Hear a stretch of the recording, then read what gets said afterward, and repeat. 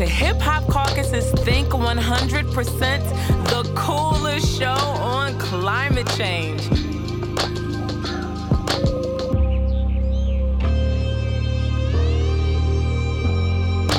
Think 100, think 100, think 100, think 100. Welcome, Regina, to Think 100%, the coolest show on climate change. It's extra cool right now that you're here. So I want to start by showing you this hat. It is a Think 100% hat. It's our logo. Yeah. And the cool backstory is we made this hat during a project we were doing with the Solutions Project, which you are on the advisory board, and you're a donor. And New Era. This is a New Era fitted cap, but for those of you who can't see us and you're only listening, it's the Think 100% hat that's on the website if you want to see it and buy one. Yes. New Era is a part of our culture, and it's so dope that they would support the movement in this way. And it's also the kind of stuff that I know the Solutions Project is funding, work that empowers people and the communities who have been traditionally kept on the sidelines of the process. So tell us what the Solutions Project is, who is involved, and about the big shift the Solutions Project is making. Well, first of all, I love that hat. That's amazing. And Anthony, I love you so much. I'm happy to sit down with you. And I am involved with the Solutions Project, one, because I think they're such an amazing organization, and I am committed to climate change, and they are committed to climate justice. And what I love is, that includes gender justice, and it includes racial justice. One of the most amazing things I learned, and that I love about this organization, and let me just give you kind of a backdrop, is that $60 billion a year goes towards kind of environmental organizations. Yes, you're right. I heard that. 95% of that $60 billion goes to white-led organizations, 95%, and 70 to 80% goes to organizations led by men. What I love about the Solutions Project is they're trying to change that. They're trying to close that gap. They're trying to include, people of color and women. And, we know that is, that is necessary for the type of change that we need, and the effective change that we need, and the timely change that we need. And I think that's what makes the Solutions Project so unique and so critical to, the fight in climate change, where those monies go and how they're dispersed, and, who gets to have a voice in saying how we use those funds. And that's what's so beautiful about their work. Everyone has a different perspective that is unique and that is important. And I think it's kind of like we limit ourselves if we aren't making sure that those voices are heard. Absolutely. And that we're not inclusive. And I think that's, every organization has, their strong points. And, that's one of the things that I feel like I love so much about Solutions Project, and that makes me passionate about the work that they do. How did you get involved in climate change and environmental justice? I have a really amazing friend.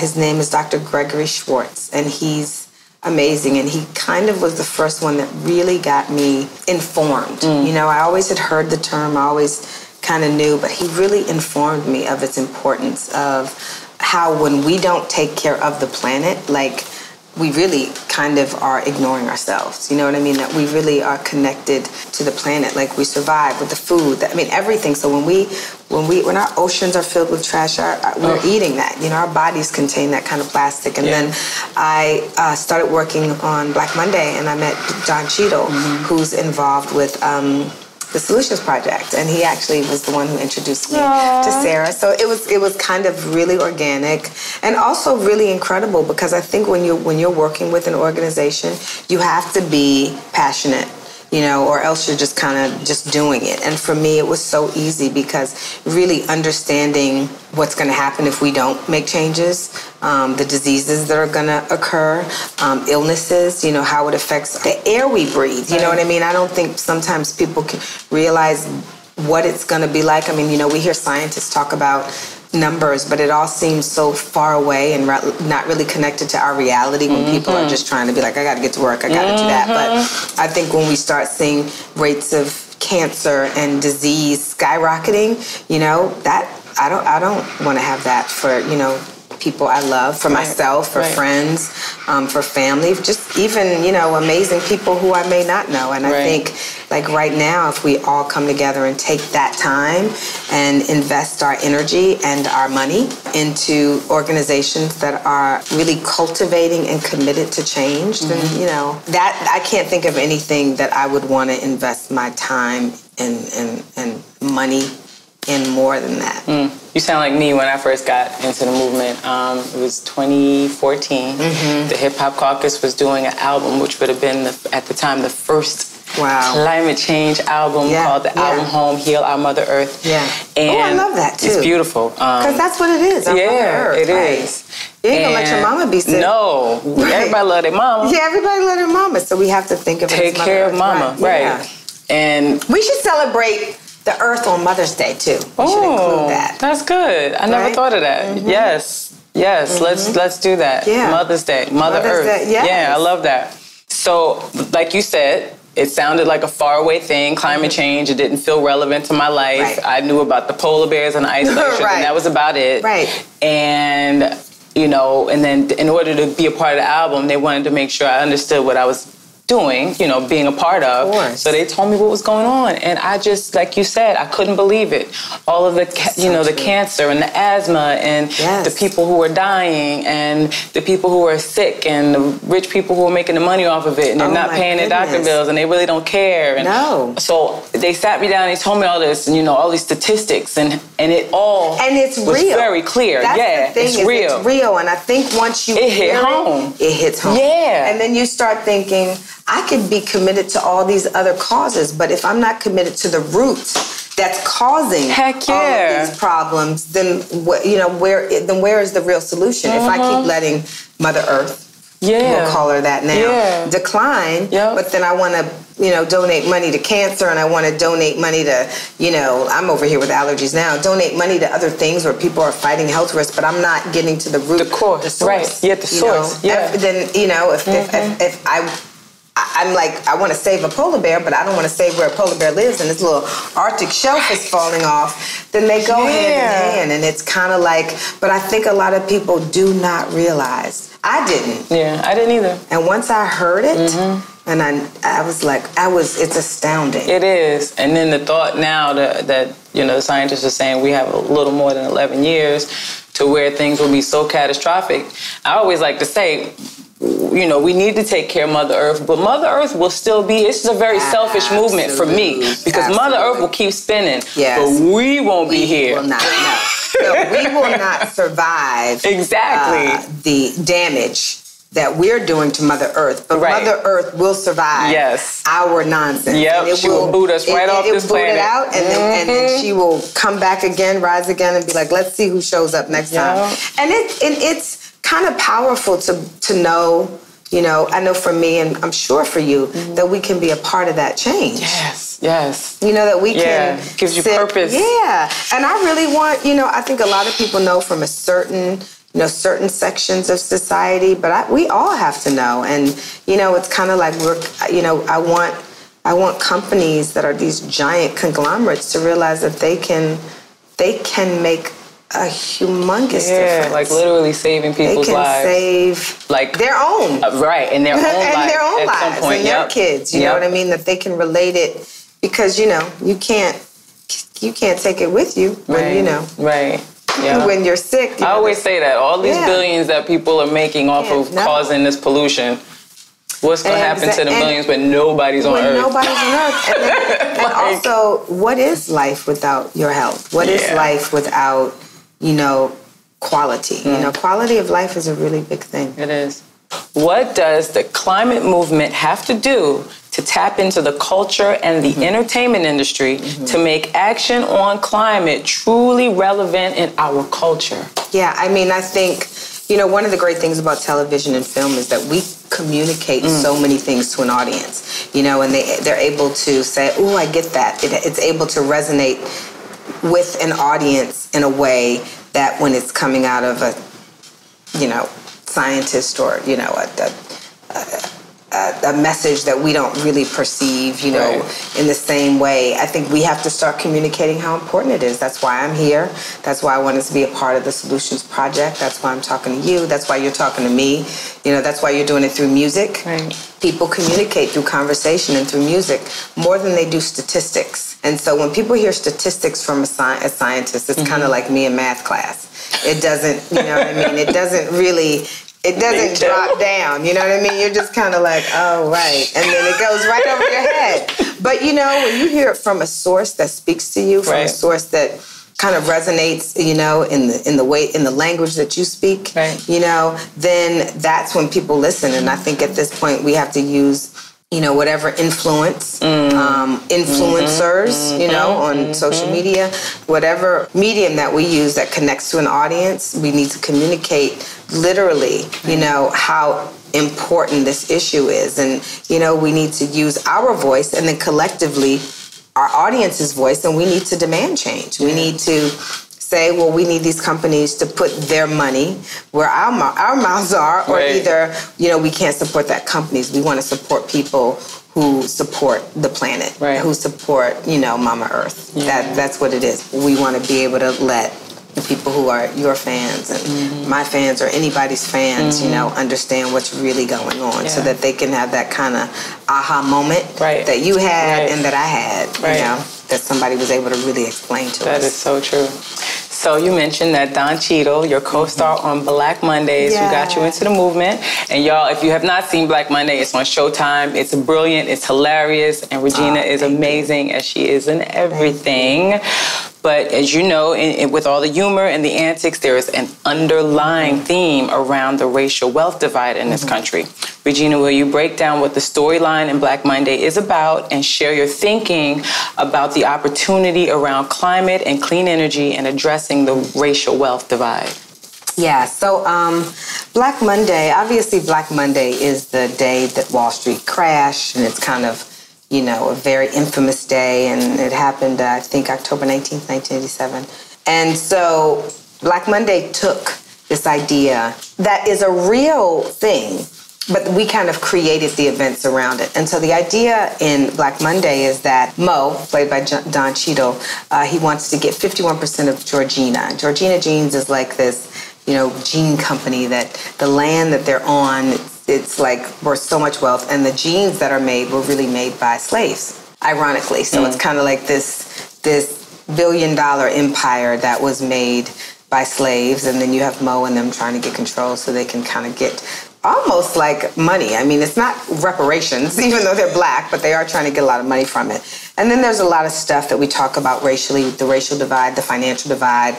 There's Blacks trying to make it in Wall Street, which is really has been a really predominantly white male industry, you know, business. I mean, even today, there are not a lot of women of any color, and there are not a lot of, you know, just a lot of other ethnicities, period. Still predominantly white male. So what's crazy about it, though, is in real life, you know, what slavery was, 150 plus years ago, and we still have the same kind of economic divide. You know, we still have companies kind of really doing the same thing, and that wealth does not trickle down.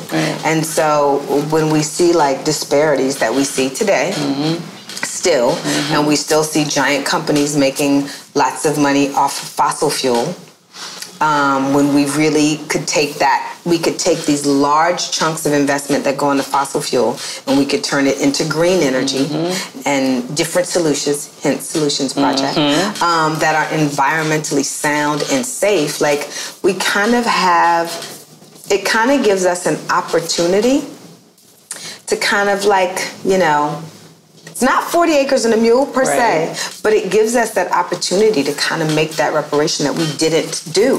You know what I mean? Where you can literally say, well, you know what? I made an investment that is giving people who have systemically had less opportunity, money, just from inception for so many things, an opportunity to have clean water.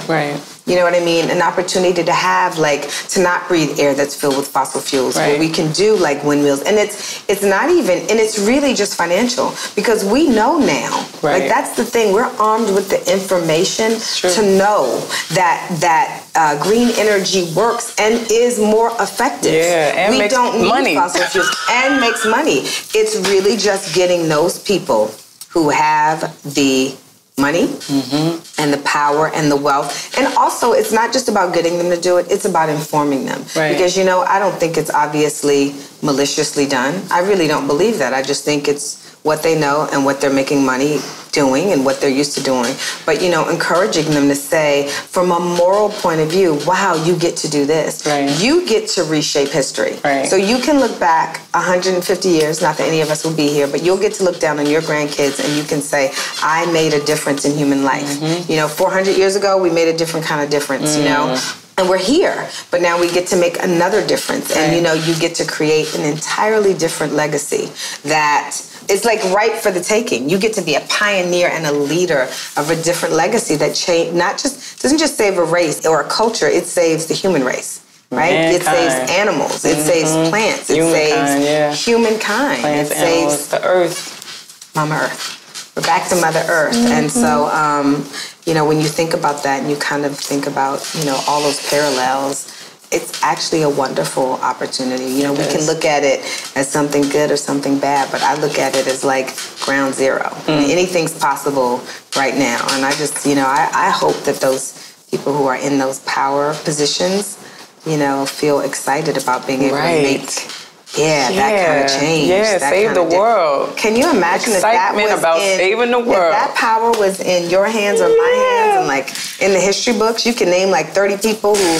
they were like, we're gonna take this 60 billion, we're about to do this, save like and change the whole like the direction that the planet is going into now. Wouldn't need a second thought about it. So it's done. Just, let's do this. It is. If I had that power, that money, let's do it would this. be done. And you're still going to make money. Right. It's not like you're going broke doing it. It's not like we're saying don't make money. Right. It's not like we're saying make less money. We're just saying do it here. Right. You know, instead of do there, it here where it's not killing people. Right. Just do it here. Like make the change now that we have the information. Yep. Fast forward to now, you were at the top of Hollywood, and it's quite a journey, and it's a blessing to see and an inspiration for me. And we got to see the world from different vantage points over time, from more humble beginnings to now in an elite position. And not many people are blessed with a 360-degree view of the world like that. So tell us what that means to you. What values do you carry from your beginnings to now? And how do you keep your values intact? You know, my parents were working class, and that means you go to work and you got to, you know, take care of your kids and pay your bills. And I loved my parents for that. You know, my father passed away. I still have my mommy, and I have my nieces and my brothers, but I think you kind of have an idea of what it's going to be like when you like have money and, you know, I'm going to do this, I'm going to do that. And you kind of think of what you're going to buy, right? That's the first thing you think of when you're little. Like, I'm going to buy this and I'm going to buy that and I'm going to get my mommy. And, you know, I remember my friend and I were little. We're like, we're going to buy a glass house. And she was like, I want a stone house. And we talked about having a half glass, half stone house, which I don't know that makes any sense. But, you know, we were like 10. So it was fine. But I think for me, like morally, where I can, and DC's changed so much, you know what I mean? DC had areas that were really difficult, but those things still exist. And I think for me, morally, I would feel like I missed an opportunity if I did not put like the finances that I've been, the resources, not just money, resources in terms of people I know, my own finances, if I didn't put that towards something that meant a lot to me. And that's why for me it's climate change. That's why I feel like, you know, I have an opportunity to give. And it's like, a lot of people you may not have come from that. You may have only been born into one station in life. And there's nothing wrong with that either. But, you know, I would love to be the voice that connects them to the other side, to say, you know, you could give here. It would make a huge difference here. The people here who you may not know their names or voices, like they depend on you in a way that you may not be able to understand because they don't have the same power, the same influence, the same resources that you do to create the change. But the difference that you make in their life. Like for me, I'll never forget that. You know, I feel like it's a part of who I am, and I'm blessed, and I feel like we're all blessed. There's not, you know, one station that is better, but there are things that are required when you are, you know, in certain situations. And so for me, you know, I require that I give. And, you know, when I meet people who are in that same position and have that opportunity, you know, that's what I, you know, beg of them. And, you know, it's not just giving money, it's where you give it, right? Because I can give it to anything, you know, good or bad. But if I give it to something that makes a change, then I'm affecting the very people that maybe I may have affected negatively. Right. You know, it's kind of like righting a moral wrong that you hadn't even thought about, right? It's kind of like the first time I got a dog, it made me think of animals completely different. And then once I saw that animal, I saw every animal different. And I thought, I want to impact every single animal. And I think coming from that station, I understand. Why do you feel women, and especially women of color, are particularly equipped to leading us to solving climate change? Well, you know, there was a time when we lived in a matriarchal society, and it was kind of dynamite. So this idea of women leading is not new. It may be new to this generation and this time, but it existed, and it was incredibly effective. I think women communicate. I think women have babies, so we're... Actually, this is an interesting fact. Women literally, you know how they say women live longer? It is because there is something in the female DNA that it's in nature that their need to survive to make sure that their offspring are okay. So when you think that we have that DNA component, like that is genetic. Right. And then you put us in a position where we can make change and fight for people, well, we're going to get it done. Right. I mean, we're already outliving people just to get it done. Like, I need to make sure this is okay, that's okay, my kid's okay, my grandkids are okay. I mean, we're living 100. And I don't know, I think women are thinkers. I think women are incredible. I think what the insight that we offer, the place of compassion that we come from, you know, it's such an exciting time. I mean, Mother Earth, the giver and nurturer of all things, is called Mother Earth. Right. Not Father Time. Right.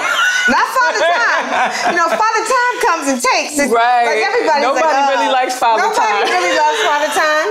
Like, you're looking at Father Time, like, but, you know, you're looking at Mother Earth, like life. And I think anything, you know, we are...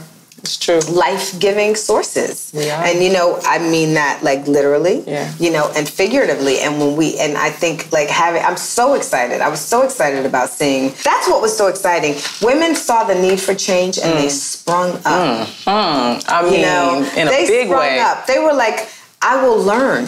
And I think, you know, and that is not to bash men, because men have the opportunity to do incredible jobs, but we think differently. Right. And like having our voices absent, I think has led us to a lot of the decline, you know, that's happened to our planet. You know what I mean? I think women, you know, when we're going to think about, okay, my children have to eat this, my children are inheriting this, like how can we sit down and come to a solution. Right. Hint Solutions Project, which is why I love the name so much, because that's what really everything is about, you know, solutions. And I think that's what women focus on. Like, not the issue, not who's right, not who's wrong, but what can we do to solve the problem? That's right. And here's some fun. Let's have some fun. Climate change could be a little sad and dark and, you know, all that stuff. So let's lighten it up. Some rapid questions. Don't be scared. As Rev would say, we solutionary. Solutionary, all right. Revolutionary, solutionary. Yes, I love it. Yes. It's just a bunch of questions really fast. So just try to like give me like the first answer that comes to your brain. Okay. Don't be scared. Don't be scared. Your favorite thing to do outdoors? Oh, hike. Oh, nice. We have to hike then. Yeah. Your favorite animal? Orangutans. Oh. I just think they're cute. Oh, yeah. You told me the story. Yeah. Donald. Yeah. Orangutan Island. Donald the orangutan. Beach or mountains? Mountains. Okay. Sleeping under the stars, yes or no? Yes. And when was the last time you slept under the stars? Ooh, outside? See? Yeah, I don't know about that I don't really sleep out. I like to sleep under the stars with a window. You know what I mean? Yeah, like that. But I love looking at the stars. I feel you on that. Right. Health food you actually like? I love a lot of health foods. Honestly, I like avocados. Ooh, me too. Yeah, I love veggies. Okay. Yeah, I like fruits. That's good. You know what I mean? Like I like all kinds of like natural things that the little earth is trying to give us. Yes. You know what I mean? That the Was earth it always like that, or did you grow into that from, the stuff we have to do as actors to keep ourselves together? I think when I was young, I did. My mom didn't really let me eat a lot of processed foods. And then, of course, you go and you get older and you taste, and then you kind of get addicted, and then one day, you're just like, I miss just a plain banana. Okay, Mom Dukes had you on the right track. Did. Okay. She tried. That's funny. What's your favorite place on this planet? My bed. Girl, I feel you on that. Yeah. Yes. No place like home. Yes, no place like home. And who are you fighting for in your activism? I'm going to say I'm fighting for Mother Earth. You know what I mean? I'm going to fight for Mother Earth. It's good. That is so good. So my final question to you, my beautiful friend Regina, what makes you hopeful? Oh, I think, the question you just asked me, all the women who are now in charge, all the female voices that we hear, the people I talk to at the Solutions Project, the women in that, the fact that the Hip Hop Caucus is involved. There are a lot of things that are hopeful. And I think even the people who don't know it, I think deep inside, we all really want the best. It's really just getting in touch with that and people hearing it. And so I think, there are people out there fighting every day, in so many different ways. And I'm excited to know that that's true, and that keeps me hopeful. All the vagina people keep me so hopeful. Yes, the vagina people. Yes. We are the best. I concur. Thank you so much. You are incredible, beautiful, talented, brilliant, and we are just so grateful that you are in this fight. I'm grateful to be in this fight with you. Thank you for coming and speaking to us here at Think 100%, the coolest show on climate change. And I look forward to continuing to fight with you. Thank you for having me. Thank you for having a show like this. Oh, yeah.